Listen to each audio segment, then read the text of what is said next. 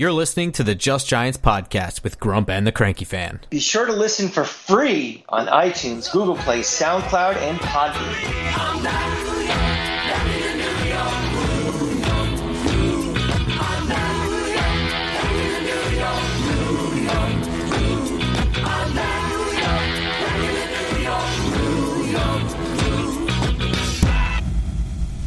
Welcome back to Just Giants with Grump and the Cranky Fan, the best damn podcast for the best damn football team. I am your host, the Football Grump, and with me as always is Mike the Cranky Fan.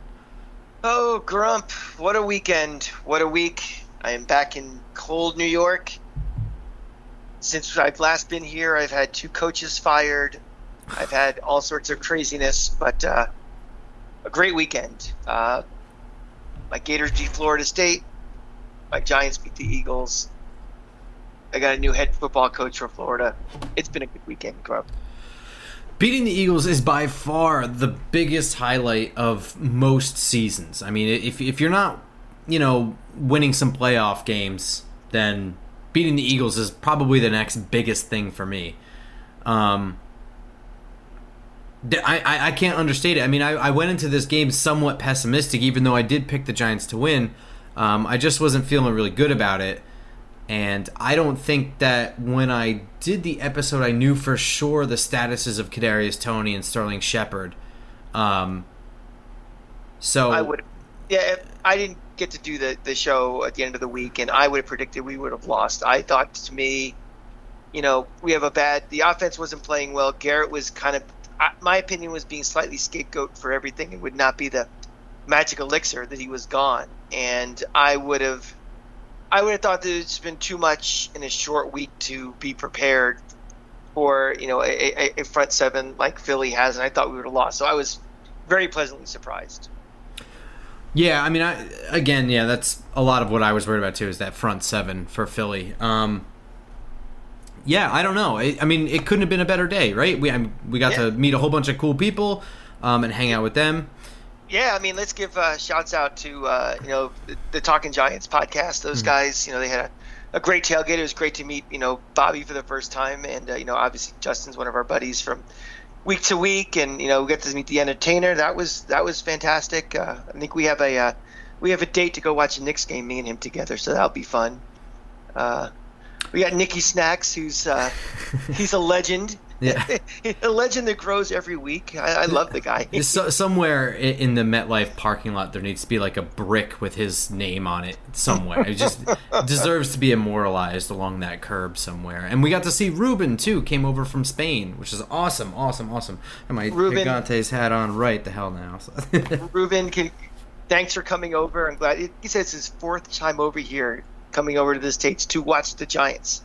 He had a cool old school Giants jacket. The guy knew his stuff. Just a great, great guy. So, Ruben, when we go out to Barcelona for whatever reason we do, and hopefully in the not too distant future we will, we're going to look out for you and have a night out with you. But great to meet you. Yeah, man. And then to top it all off, it was, I wouldn't say a decisive victory, but I mean the Giants never. The Giants had the lead at all points during this game. I mean, small though it may have been. And it didn't really look like Philly was... I never really truly felt too threatened after, the first quarter. My only fear for a game like this was, a foolish mistake we could make. I didn't want to give up a pick 6 or something like that. And that's not to say that I go into every game expecting Daniel Jones to have a turnover like most of most of the media that covers the Giants or the talking heads on ESPN do. But my fear was we would play well, it'd be close, and then something would happen. I mean, we have a history with the Eagles for bad things happening at end of games, and I was just worried that something would pop. And unfortunately, nothing popped. We played a pretty clean game, relatively speaking. I mean, we had a +4 in turnovers. I can't even think of the last time we were +4 in turnovers. I have no idea. I was trying to think of that too. Off the top of my head, I can't think of any particular game like that. But yeah, I mean, the defense played outstanding. And before we jump into our stars and farts, which, spoiler alert, the entire defense gets a star from me. But worth mentioning 2 potentially serious injuries here. Adoree Jackson went out in the first quarter with what was a quad injury. He was kind of on the sidelines for a while trying to get back in the game. Didn't happen. It's not looking great for him. Darnay Holmes, I didn't know this. So he went out of the game after his interception got hit really hard by Jordan Mailata, left tackle, and ended up having to go to the hospital because he was having trouble breathing on the sideline.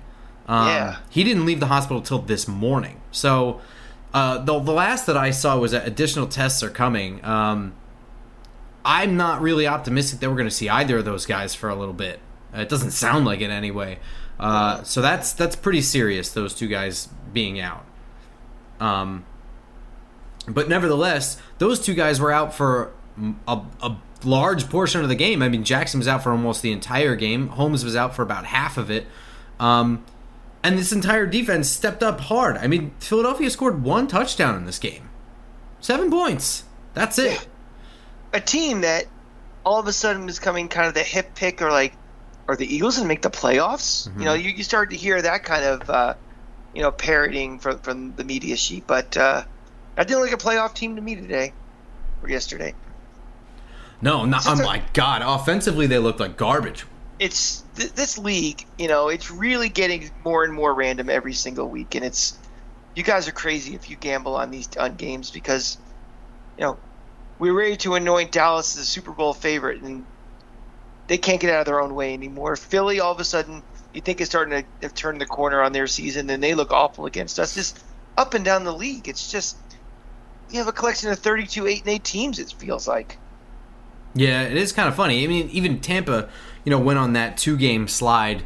It was very difficult to see a consistent. What was it, like the Packers? Probably fairly consistent. I don't know. But even then, they had that week 1 where they were a complete no-show. So it's really just, this is the time of year when you get around Thanksgiving. This is when the teams make their moves, and I don't think there's anybody out there who's even has started to make that move yet. Does anybody right now, if you were to, I put a gun to your head, say what 2 teams are in the Super Bowl right now? Would you be comfortable with anybody? No, I really wouldn't. Yeah, it's crazy, but also I don't want to just put accomplishments and ineptitude up to it's a weird league, weird things happen. No. You still have to win. I mean, it's not because the team woke up with a bad headache and they didn't feel like playing. I mean, you still have to win the game. The Giants defense is there's been some hiccups. It's not a straight line going all the way up from where they're beginning of the season. There's been some setbacks, so Tampa was a setback, but they are showing week over week improvement to be a much more cohesive unit than they were 6 games ago, for example, and it's encouraging. I think what really happened here is that Patrick Graham exposed this Eagles offense as frauds. I think that's what it is. I mean, a lot of the Eagles' success is, Jalen Hurts kind of making things happen, things like that. When I watched this game, there was a lot of really smart things going on here. I mean, there was a lot of interesting blitzes. I mean, we had a lot of, showing the 2 A-gap linebackers in there showing pressure, and they both bail out, but then both corners come in on a blitz. A lot of really interesting stuff was done here, but mostly they did a good job of containing Jalen Hurts. I mean, there were some design runs, which are design runs, but as far as the scrambles go, he didn't really have a whole lot of success doing that. When he decided to scramble downfield, I mean, he had what he had in front of him, but him trying to scramble and buy time in the pocket and throw downfield did not really help him much at all. A quarterback that can make things happen out of nothing is great. We've seen guys like Russell Wilson, guys like Patrick Mahomes, but when your offense consists of just relying on the quarterback to make things happen, you have big problems. You have major problems. It's when it's 3rd and 8, there's nothing there, and you can move the pocket and you can get around it, you can get a first down. That's great. When you're relying on that to be your offense, it's not going to work. And I think that's what happened in this game. Is the Eagles had no offense. They couldn't run the ball worth a lick. Guys weren't really open. It was really just whatever he can get with Jalen Hurts with his legs, and that was it. And that makes That makes it for tough sledding for an offense when you have to rely on it so badly. I will say, I think Philly started to find their rhythm towards the end of the game, and I think that mostly had to do with just how much time the defense was on the field in the second half versus the first half. I think they just started to get worn down a little bit.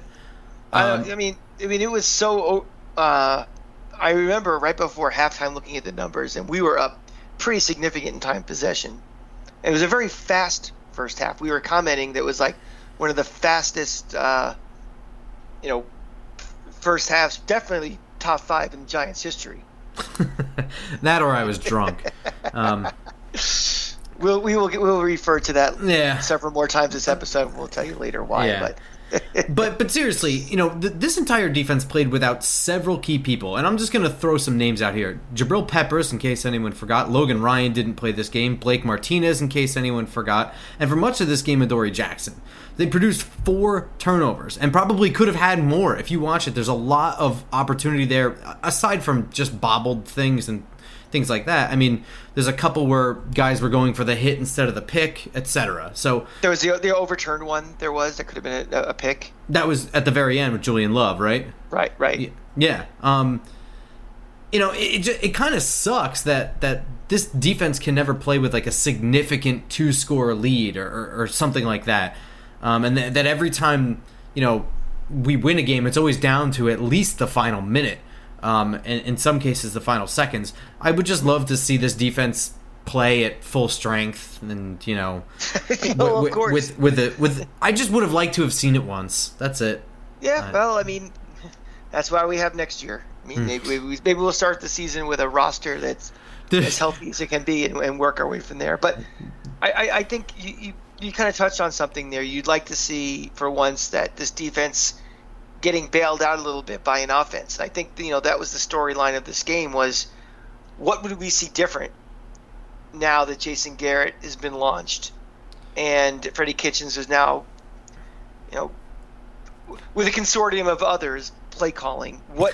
What difference would we see, and did it make a material difference? And this is a classic game where it's all perception. If I just showed you the box score of this game and I showed you 13 points, and I showed you 300 and something total yards, and you'd be like, fire Garrett.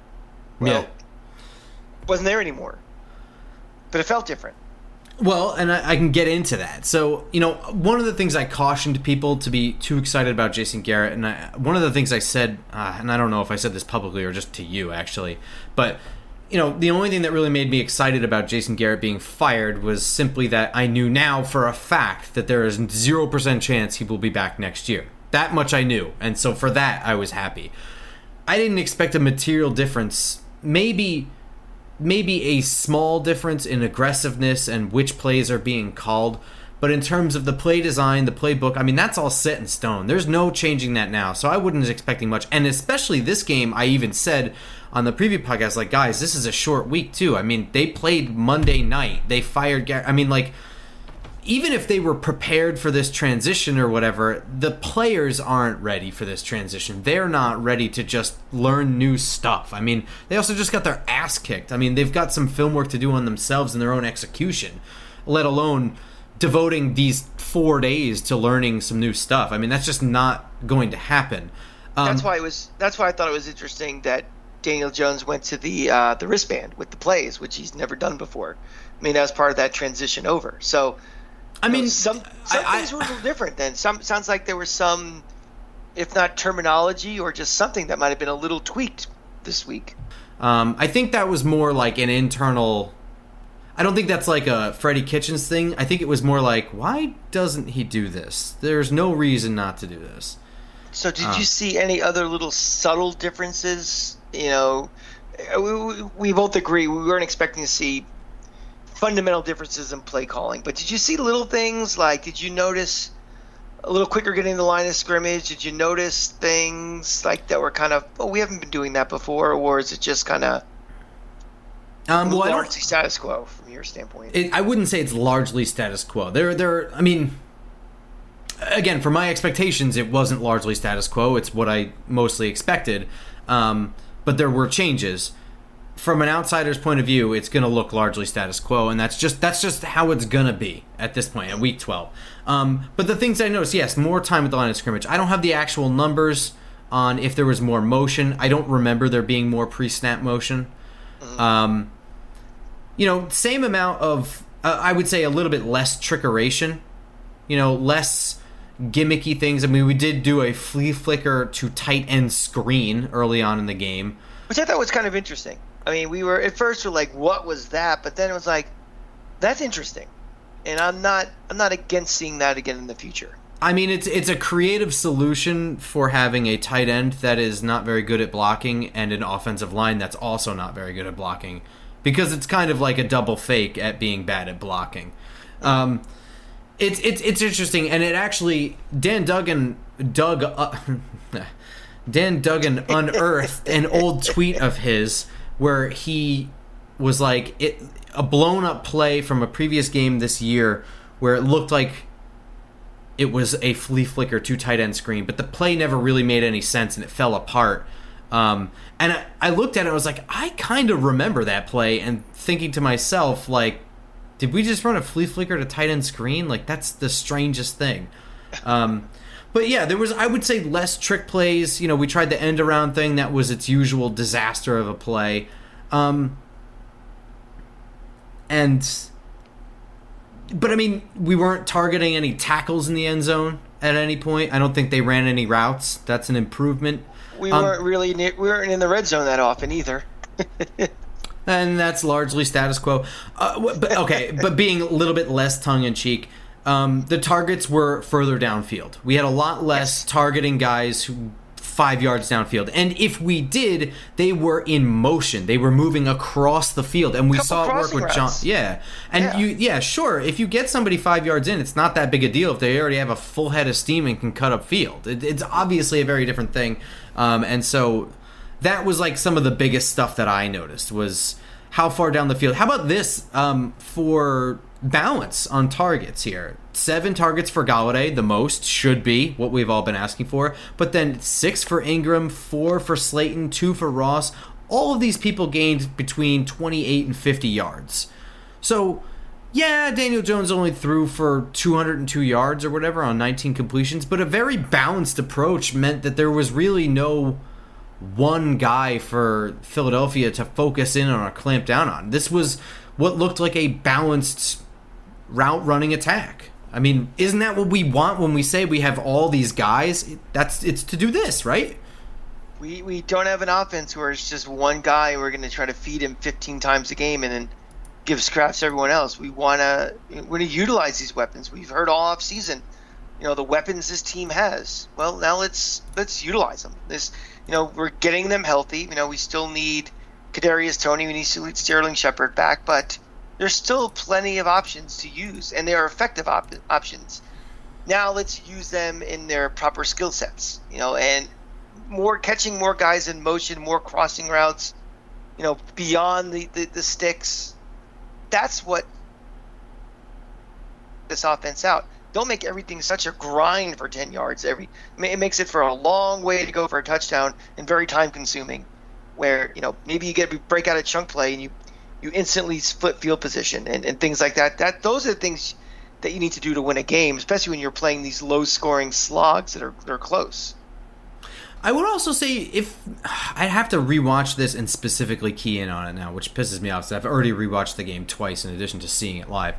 But it felt like they utilized Evan Ingram in motion more, specifically Ingram. I mean, I don't really remember him doing a whole lot of stop routes and spot routes. You know what I'm saying? It seemed like a lot of him, and he was drawing, and this is where he becomes useful. I mean, because he doesn't have to. We know he doesn't have great hands. What he has to do is be threatening. I mean, if he gets behind defenders, he draws flags. And on a critical third down in the red zone that set up the touchdown, the only one the Giants scored, he drew a DPI in the end zone. And by the way, there was a 0% chance he was going to catch that ball. You're right. I mean, the pass interference, it was a legitimate call. It was what it was. It could have been holding either way. But, I mean, that was legitimate. But it would have been cutting it close. I mean, and he does come up with some surprising catches sometimes. But I wouldn't I mean, it was like flipping a coin if he's going to catch that one. It was not a surefire one. And that's one of the things that frustrates fans so much with the way they call pass interference now. It's, yeah, you may have your hands on him. You may be holding him back or something. But if the ball's uncatchable, it's not a penalty. Yeah. And I think what's happening now is I think referees are kind of forgetting that part of the rule, that just because you have your hands and you've locked his arm or something, but the ball's flying over his head or way to the right, it's not a penalty. Yeah, and quarterbacks are totally just throwing to the DPI guy. Like that guy, He gets handsy. If you see him in one-on-one coverage, just throw. And so they're throwing to not make a completion or an interception. So they're always 6-7 feet in the air. Well, obviously, but 15 feet in the air. So I don't know. I think John Ross, I think, was utilized pretty well under Garrett. He seems to be fairly productive for the his role. I mean, Yeah. the guy's a fourth, fifth receiver. I mean, he's like a one-trick pony. He's fast. That's it. Right, Just exactly. Go out there and be fast once or twice. Yeah, we're not going to be throwing post patterns 4 times a quarter to him, but when we do, that's the guy you want. Hopefully getting beyond the secondary. I think we're starting to see, and I'm starting to get somewhat excited for Darius Slayton being. He's not yet, so don't take this the wrong way. But I'm getting excited I'm starting to see him winning in a more dominant faction in that number 3 role. Now, he didn't really have that role in this game because no Shepard, no Toney, right? But in the last 2 games, I thought Darius Slayton, now that he's healthy, is either catching balls in good spots, not dropping them, or drawing flags. Last 2 games now, and he went 3 for 4 for 40 yards in this game. Now, I know that's not that's like number 3 numbers, right? Yeah, I'm going to need more consistency Of course, out of him before I get excited. I think this is a good baby steps, because I was pretty down on Slayton. I was down on him last year. I'm not a fan, but seeing the opportunity presents itself when you have Toney and you have Shepard down, he has to step up and making plays. That's encouraging. I mean, so I'm going to put it in the encouraging circle for right now. This thought that I'm having is not based in any kind of numbers. It's just little bits of things I'm starting to see that I don't feel like I was seeing from him in the past. And, didn't really feel like he was ever the number 3 option on this team. It always felt like he was being forced into a larger role than I think he's really meant for. Yeah. So what's his contract story? I can pull that up. You just gotta give me a minute. So while I'm doing that, what I'm gonna say is another thing that plays into that whole thing, and his role as the number 3 in the offense, and we're not gonna see it this year, but part of it is being able to design an offense where a quarterback has some level of time in the pocket, right? Mm-hmm. I mean, like we are calling those plays, whatever, but we're not calling them on a consistent basis. There's no rhythm to it when we run those plays. I mean, it's just kind of catching them off guard that we run a normal play, it feels like. Right. But, so his contract situation is he is still signed through next year. He is only a $1 million cap hit. He's a potential cap casualty, I guess. I mean, you're not saving much, but there's only $50K in dead money. I would think that the juice isn't worth the squeeze there unless you really needed those last bits for somebody huge. But I mean, what are the odds of that? I don't know that would happen. For what his role is and what your rate of return is on that, I think he's safe for next year. So what you can say then is, assuming good health, you are guaranteed Slayton, Golladay, and Toney next year, at least. Shepard is a maybe. I think he's a legit dead cap possibility. Too early to tell, and I don't know the numbers, but are we certain Galladay's back on this team next year if they're going to just decide to slash and burn and start over? They can't. I'll pull up the actual numbers, but I remember it would be financial suicide. Okay. They would hit more money dead than if he stayed, so it's not possible. Okay. He just seems like the type of guy that... I get it. With a new GM coming in, that's he's just one of those guys like, okay, we got him, we got him, it's not going to fit what we're looking for, how do we get rid of him? Mm-hmm. I understand that. Yeah. That said, the offensive line was its particularly brutal self. Now, I do not want to belabor a point, and I take no joy in repeating myself week after week about how bad the O-line is. I know I sound like a broken record, and it's not very exciting. So I spent about 15 minutes really looking at stuff, and I found that I was actually just lying to myself and trying to find a more creative answer to be more exciting, and that's not my job. My job is to be honest, and the honest truth is that this offensive line is fart-worthy, and I don't care if I have to give one to a member of this unit every single week. If it's the truth, it's the truth, and they played like crap. Hey, man, if you got the gas, blow it out, man. If it's they're worthy of it, they're worthy of it. The one thing I do want to say to you, Grump, though, is, the issues with run blocking on this team. We know the offensive line is bad, but is it the execution of the running backs on this team making this offensive line look even worse than it actually is? And I'm pointing my fingers at Saquon Barkley a little bit.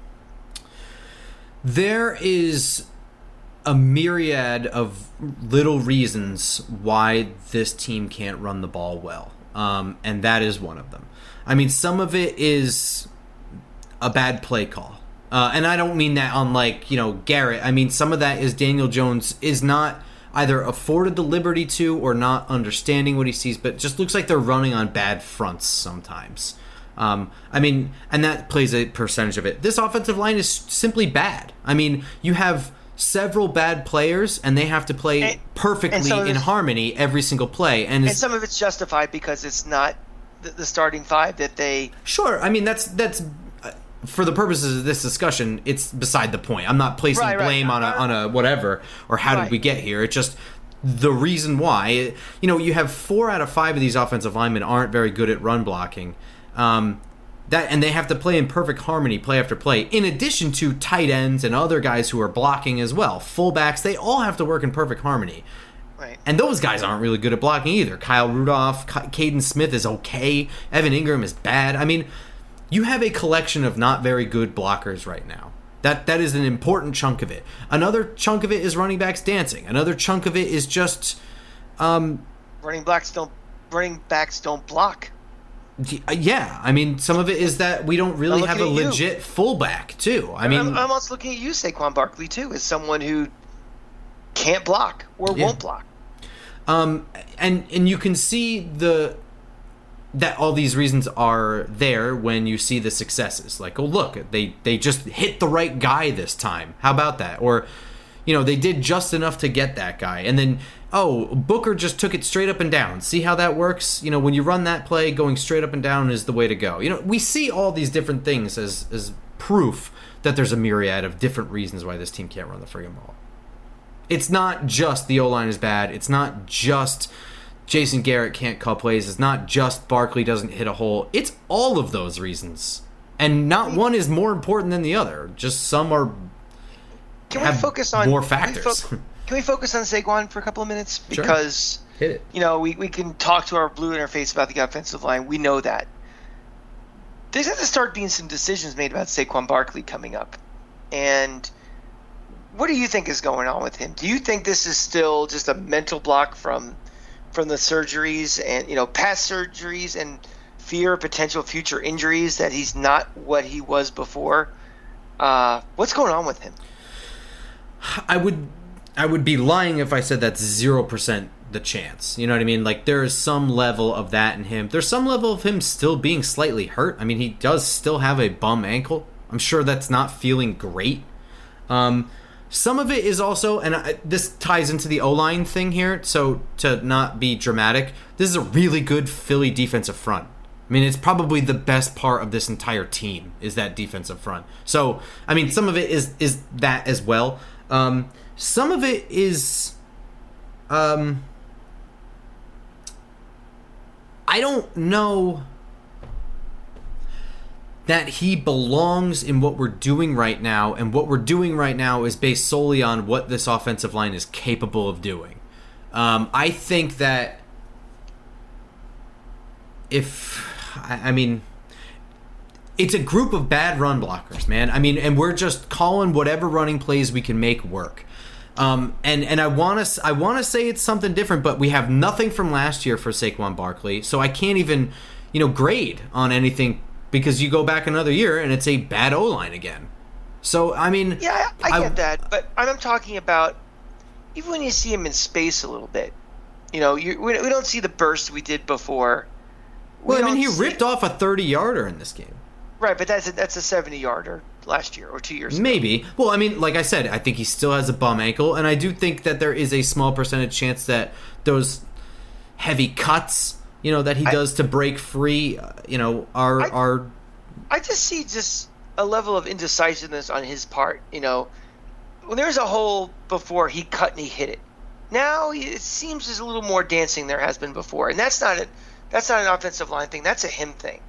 And again, I don't know if that's just mental, just trying to get back to where he was before in his head, or if that's just what he's going to be going forward. Because if that's what he's going to be going forward, he's very average.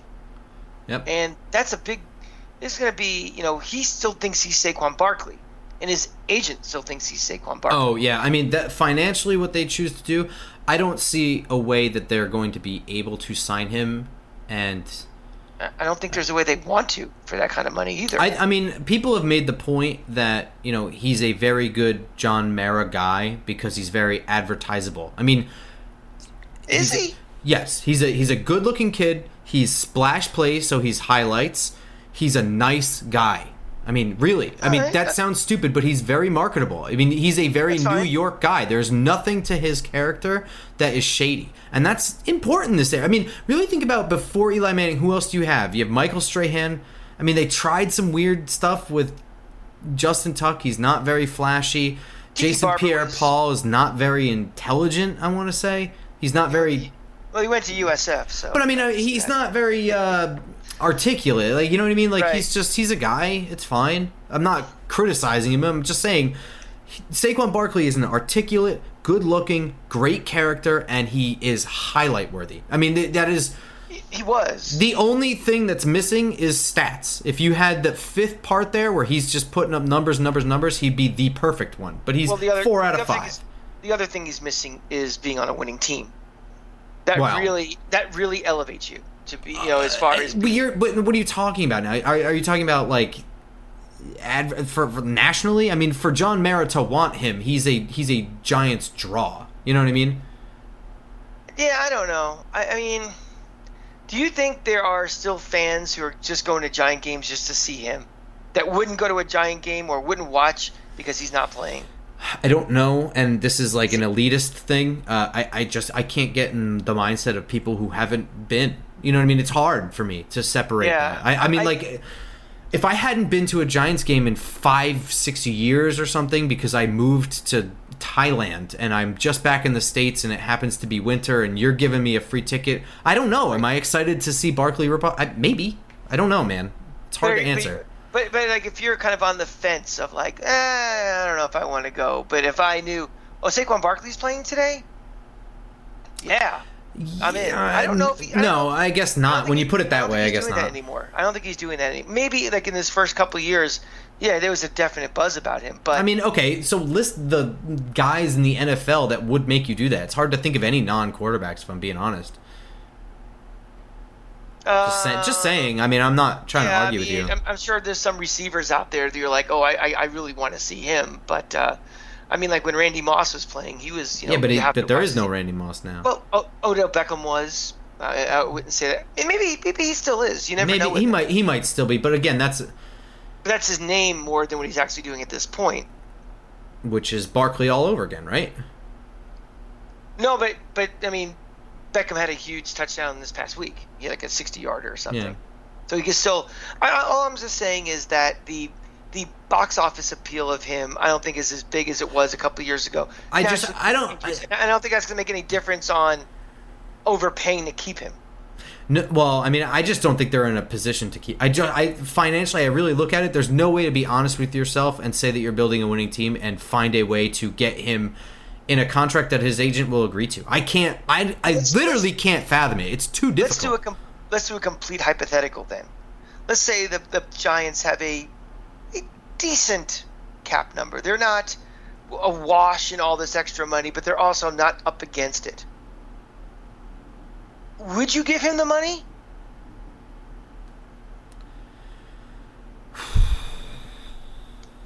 I don't think I would.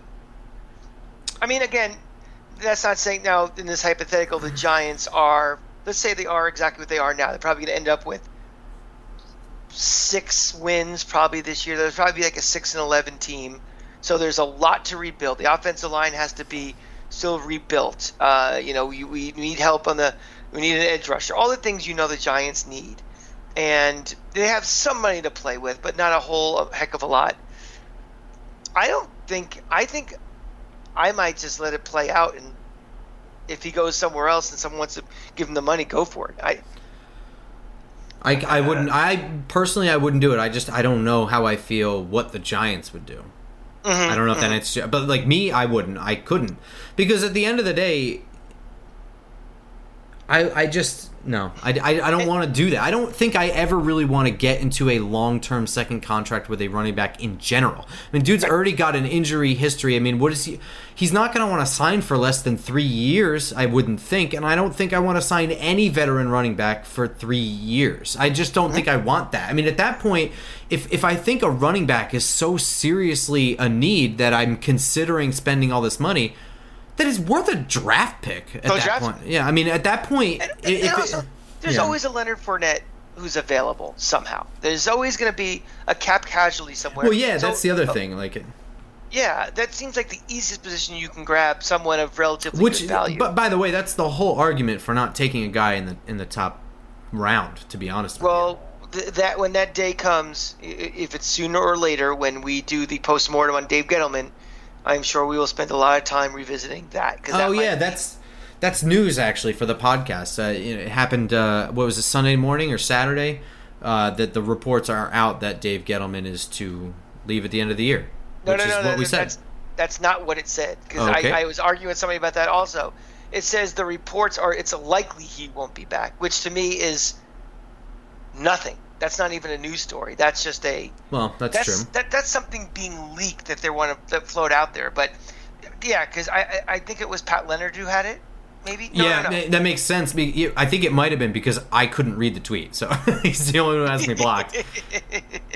Yeah, I think what it actually said was it's becoming more likely that he won't be returning next year. And that's vague, because it could be he retires. That's just saying things. Yeah, that's just okay, so you know what that sounds like? That sounds like knows it for sure, but isn't allowed to report it, right? Doesn't that... Like, he doesn't have a confirmed second source. He's not allowed to, they're like, I'm telling you this off the record, so he can say... I saw this on Sunday as well with the Gators hiring their new coach, Billy Napier, this weekend. We all knew that the Gators were going after Napier for 6 days. We knew there were negotiations. We followed the plane to Lafayette and all that stuff. Sunday morning, it came out that Napier has emerged as a serious candidate. No shit. But when the national media starts saying it, that's when it really has legs, and you know that was leaked by the agent or somebody to say it's going to happen. Yeah. And I think this is a very similar situation that happened here. But so that, to me, that's not really news. I think we were all under that working assumption he probably won't be back next year. Yeah, it's 100% what we said the other day. So and I think everybody's saying that too. So our assumptions are, and that's why it made it interesting with the Garrett firing. You're trying to read the tea leaves about Judge and where does Judge fit in this whole thing, for the next GM, because we all assume Gettleman's out. So, well, the reports are that the report mentioned a possibility of going with people in the Patriots organization or line of thinking to be more in line with Judge. The indication from the report, which may be total horseshit or maybe, like we said, conjecture that they're not allowed to verify, is that Gettleman's out, Garrett is out, obviously, but Judge is staying and we're sticking with him. That was the flow of the article for thinking-wise. And not only that we're staying with Judge, we're pushing all our chips in on Judge. Pretty much is kind of what it sounded like. Double down. Now, again, we're going to spend a lot of time in the offseason talking about that, but your initial thoughts of Are you pushing all of your chips in, Grump, on Joe Judge right now, or are you kind of, because this sounds like a move where he's kind of dictating things, or as at least in the owner's suite making these decisions along with the owners. Are you comfortable with that based on what you've seen from, we know the record is the record, but just from an organizational standpoint and just as a guy who's in control, how are you feeling about Joe Judge? Well, when you put it that way, and that's not the way I really thought about it, but I'm not saying I disagree either. I'm not sure. I have to think about it more. But based on the way you're saying that, I'm not super comfortable about it because it makes me think a little bit more of like the Bill O'Brien fiasco in Houston, where he just kept losing and somehow getting more control of the team. He was falling upwards. Yeah, I don't know what that... Well, I mean, it's not like they were always losing, right? I mean, they had a legitimate playoff team for... I mean, Deshaun Watson was playing really well at certain points. They were not always losing, but as they started to lose, he kept getting promoted. I don't know. They were the AFC South playoff game where it's always that first Saturday at 1 o'clock of playoff games, where it's always Houston and somebody else irrelevant that you'd never see later on in the playoffs. So I guess, but I mean, I'm not saying that's an accomplishment, but it's also... They weren't like the Giants. I mean, we haven't been to the playoffs since 2016, so it's not perfectly comparable. But also at the same time, if your phrasing is leading me to believe that John Mara is taking his hands off a little bit more, and maybe I'm not super comfortable that he's pushing his chips to Joe Judge, but maybe I'm a little bit excited that he's just maybe getting his hands off the chips. And right now, he's got a more sturdy piece at head coach than he does GM. The head coach, I don't know. I don't love it, but I don't like how much it seems like John Mara was involved with Joe. It didn't feel like Joe Judge got a real chance. Does it? I felt like, I think he got an excellent opportunity. Sure, I think he also had some handcuffs assigned to him. And I think Jason Garrett was one of those sets of handcuffs. Yeah, I think a lot of... I think you can... we don't know, obviously, who was put on him and who he brought in, but there seems to be a pattern here, and it looks like the guys that he brought in and the things that he wanted to implement seem to work. And the guys that he didn't bring in, that he still agreed to, Jason Garrett, Mark Colombo... I mean, he agreed to Dave Gettleman. He didn't really have a choice, though, did he? Those guys are all gone. It's that mindset, and this has been my repeated theme throughout this season of the Giant way and Giant football, and it's from another era. And I think part of that might be also kind of, that's not saying that Mayer is calling down from the owner's booth and saying, hey, you should kick a field goal here instead of going for it. Right. But I think, when you get a mantra, or you get kind of a vision statement from up above, you're expected to kind of follow that vision statement and follow that mantra. And I think that part of that kind of, we just seem like an old franchise, and not in chronological age, but just we don't seem modern. And I think part of that might be what's handcuffing him a little bit also. Now, I don't think he'll ever be, a thoroughly modern coach. I don't think he's one of these young guys coming up out of college who's going to light the world on fire with new ideas and going for it and all the analytics and everything. But he was brought in because he fit what ownership wanted in a head coach. And he's not going to stray because that's what they wanted. I know it might be a little bit of a chicken or an egg thing, but I think that's a little bit of a handcuffs on the guy. Well, I mean, some of the handcuffs are what he came in with, right? I mean, he came in with a different philosophy entirely. I mean, I'm sorry, came into, I guess. I can't get my prepositions correct here. But yeah, I mean, like the staff that was assembled for him, and this is I don't want to like totally rehash this, but again, you just said it right there. The staff that was assembled for him. No. I mean the roster. Okay. I mean, you have Dave Gettleman's job, or any GM's job, is to get players that fit coach's system, right? So the players that were there before fit a bad defense and Pat Shurmur's offense, right? Some of that is transferable, but not all of it, especially the defense. So he's got to go in there and make a million changes, like right off the bat. He's got an offensive coordinator kind of on him. He's got no offseason with COVID. And, then he goes into this year and they blow all the money and everybody gets hurt. I don't know. I don't think he's ever been totally unhandcuffed at any point. And I'm not trying to make excuses for him because I have legitimate concerns with him as a coach, and I don't think I love... First of all, I don't think I love any one person having a serious control over the team and not some kind of collaborative effort. Well, we don't know that that's necessarily the case. Of course, but I mean, once you give... I don't know. I think there's a certain level of he's the boss that you can't take back, Well, yeah, I agree. Because it never works when you can't put toothpaste back in the tube, yeah. In the tube with something like that, and we've seen it. When a coach gets fired, usually what happens is before that, if he's calling plays, they take play calling away. When they take play calling away from an offensive-minded head coach, that means he's going to be smoked probably by the end of that season. You never see it really recover back to remember 5 years ago when Coach X was plays were taken away from him, and he's still been successful since. It's usually the first of like the snowball going down the hill. Yeah. Do you think? And I know we're kind of going a little off topic here, but if they decide that Gettleman is gone and they bring in a new GM, are you dying on your hill that Judge needs to stay here? But if there's just a simple question of, I have a different way I want to run this team, and I want to be GM and coach in sync. I think the only hill I'm dying on is that Andrew Thomas needs to stay here. I'm being honest. I think there's not a whole lot that I am dead set on. I think there's some good foundation here. I think that they've made a foundation in Joe Judge's system, right? I mean, they got the right guys for Patrick Graham's defense, I think. They still just need, a pass rusher in there, maybe a middle linebacker. But they've definitely got enough pieces to be very competitive on the defensive end. Far better than any defense I can remember. And this is 2 years running of a very good defense, which means Steve Spagnuolo's years are out.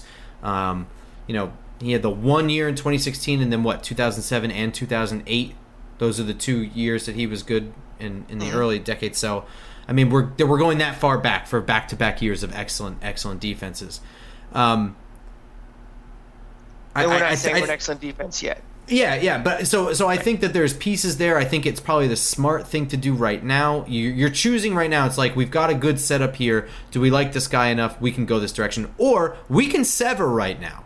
I mean, right now they're not fully committed to a whole lot. And there's not a whole lot to be fully committed to. I mean, there's some big contracts in there, but those guys are all deserving of those contracts. Galladay and Jackson, they got what I would consider fair contracts. Leonard Williams, I would say, is maybe playing above his contract. Maybe not.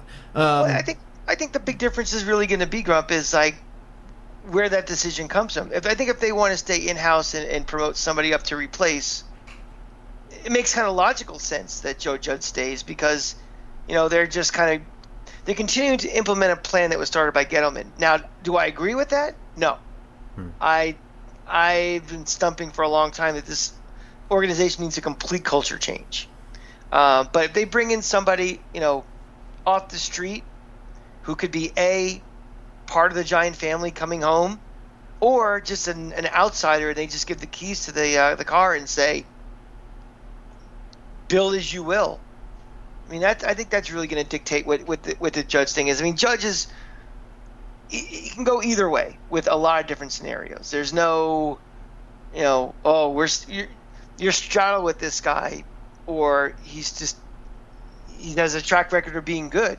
It's not like a building. I don't think Joe Judge is a building block of an organization based on the 2 years and what we've seen from him. Yeah. But I don't really want to belabor this now because this is going to be like a whole off-season thing. That's true. And it's going to be like somewhat week to week as we learn things and don't learn things and whatever. So I don't want to sit on this too long because we're going to talk about it a bunch. But I do want to mention two young guys who had a really good game. Xavier McKinney again. I know, whatever. He's a second-round pick. He should be playing this way. Well, I mean, he didn't really play a whole lot last year. So, he seems to be coming around pretty quick. I would say that, he had another pick to Sunday that looked like he had it beat by what felt like minutes. And he almost had a couple others. He's even getting better in the run game and his tackling. I think right now savvy QBs can probably still manipulate him, but right now he's getting the better of the average QBs in Patrick Graham's system. So this is what we want to see from him. He's on the edge of greatness. Yeah, you think so? You know something? Second round picks. It's like, he's supposed to be. It's like, well, it's a smaller hit rate. Yeah, the odds of them being great are pretty. They're not as nearly as high, obviously, as a first round pick. And you see a lot of guys that just kind of go by the wayside. I just think this guy, again, for not playing last year, you're seeing improvement week to week to week. He's making plays. He's always around the ball. I think, another, full off season, becoming a real leader on this defense. I think he's destined for greatness. I think this guy, can be a Pro Bowl quality safety in this league. I think he might be a Pro Bowler this year. I think he's getting votes. I might be wrong about that, but I think he is. Yeah, he might get some votes, but I think next year, I think he will be one. Yeah. The other one I want to mention is Aaron Robinson, and I don't want to toot his horn too much because he hasn't really played a whole lot yet, so I know there's not a lot of tape on him. I know Jalen Hurts is the quarterback, but I think he deserves a star in my opinion. First of all, he had a huge fourth down pass breakup, which was fantastic. But he had to come in and then immediately take on a much larger role than had to have been anticipated. Adoree Jackson goes down. He probably shouldn't be playing on the outside more than a couple snaps. And he went out there, and I think, I have to look back, but I think he only gave up one catch in this game. And he almost caused a turnover at the end of the game. He came in here and he was tested by Nick Sirianni. I mean, they saw this guy come off the bench, and they were going to target him, and he rose to the challenge. That is really, really encouraging. Now, I'm not saying that this is who he is forever or anything like that, but it was a star-worthy game because that had all the writing on the wall for every episode we've done for the last 2 years. It was like, well, it was going well, and then this guy got hurt, and they picked on our depth. That didn't happen in this game. They picked on him, and it didn't work. Mm-hmm. So those are the two guys I wanted to shout out. They get the other stars in addition to the rest of the entire defense. Any farts? Just the O-line. I mean, it really came down to it's all five of them. Not one of them played a great game. I'm going to say special teams gets a fart. Graham Gano obviously gets a fart. That's 51 yards, but okay. I don't care. Yeah, that's fair. Anytime I see a Knoll going wide right, I'm usually dancing up and down, but not when he's on my team. And I have zero tolerance for Graham Gano, and anytime he makes any sort of mistake ever, he's just getting a fart from me. So I'm giving myself one because I thought it went through the uprights from my angle, so I'm the idiot cheering. It's bad enough we have enough Eagle fans around us. I need another guy cheering for us. To be fair, the person behind me is like, yeah, I thought it went in too. It was a weird angle for us, but I'm going to actually give us a little honorary star to the Eagle fans that were sitting around us. I thought, something. They were all pretty. It was probably the easiest Eagle game I've ever been to. This could have been ugly because think about the scenario into this game. Eagles are feeling themselves after the last few weeks. The Giants fire their, we're falling into the abyss on another wasted season, and they all came up. They were all over the place on the train. It could have been, a classic New York Philly bloodbath, and they were actually pretty decent around. They were, listen, if you're an away fan, you're allowed to cheer. You're allowed to sing your songs. That's not what bothers me. It's the turn around and look at me. And we didn't get any of that. So I'm going to give the guys that were around us, a little honorary star. I mean, to be fair, there wasn't a whole lot to cheer about. But I'm not giving it an honorary star for Philly fans not acting like animals. I'll give them some claps. Thank you for being humans. The bar is so low at Philly fan. The animals that they are, and you're all animals. I'm not excusing you from what you are just because you are on best behavior. You're all still pigs, and I can't stand you. But they showed a little civility. So yeah. I'll give them that plastic fake sheriff star that you give an 8-year-old. That's their star. That's their honorary star. Like the wings and you're on an airplane. Yeah, just like that. Fine. They get a shiny plastic star from me. That's fine. All right, that's enough for this. Be sure to follow us on Twitter. I'm at football_grump. He's at the Cranky Fan. We will see you guys Friday for our preview episode against the Dolphins. Big game up. A game we're not going to. We decided to not bother going down, I guess. But maybe a better season we would have made the road trip. We are still going to Chicago, so we will. We chose the colder of two trips. Don't ask me. Exactly. Well, it's draft picks are on the line for that game. Good That's more point. important. All right, everyone. We will see you then. Go Giants. Go Giants.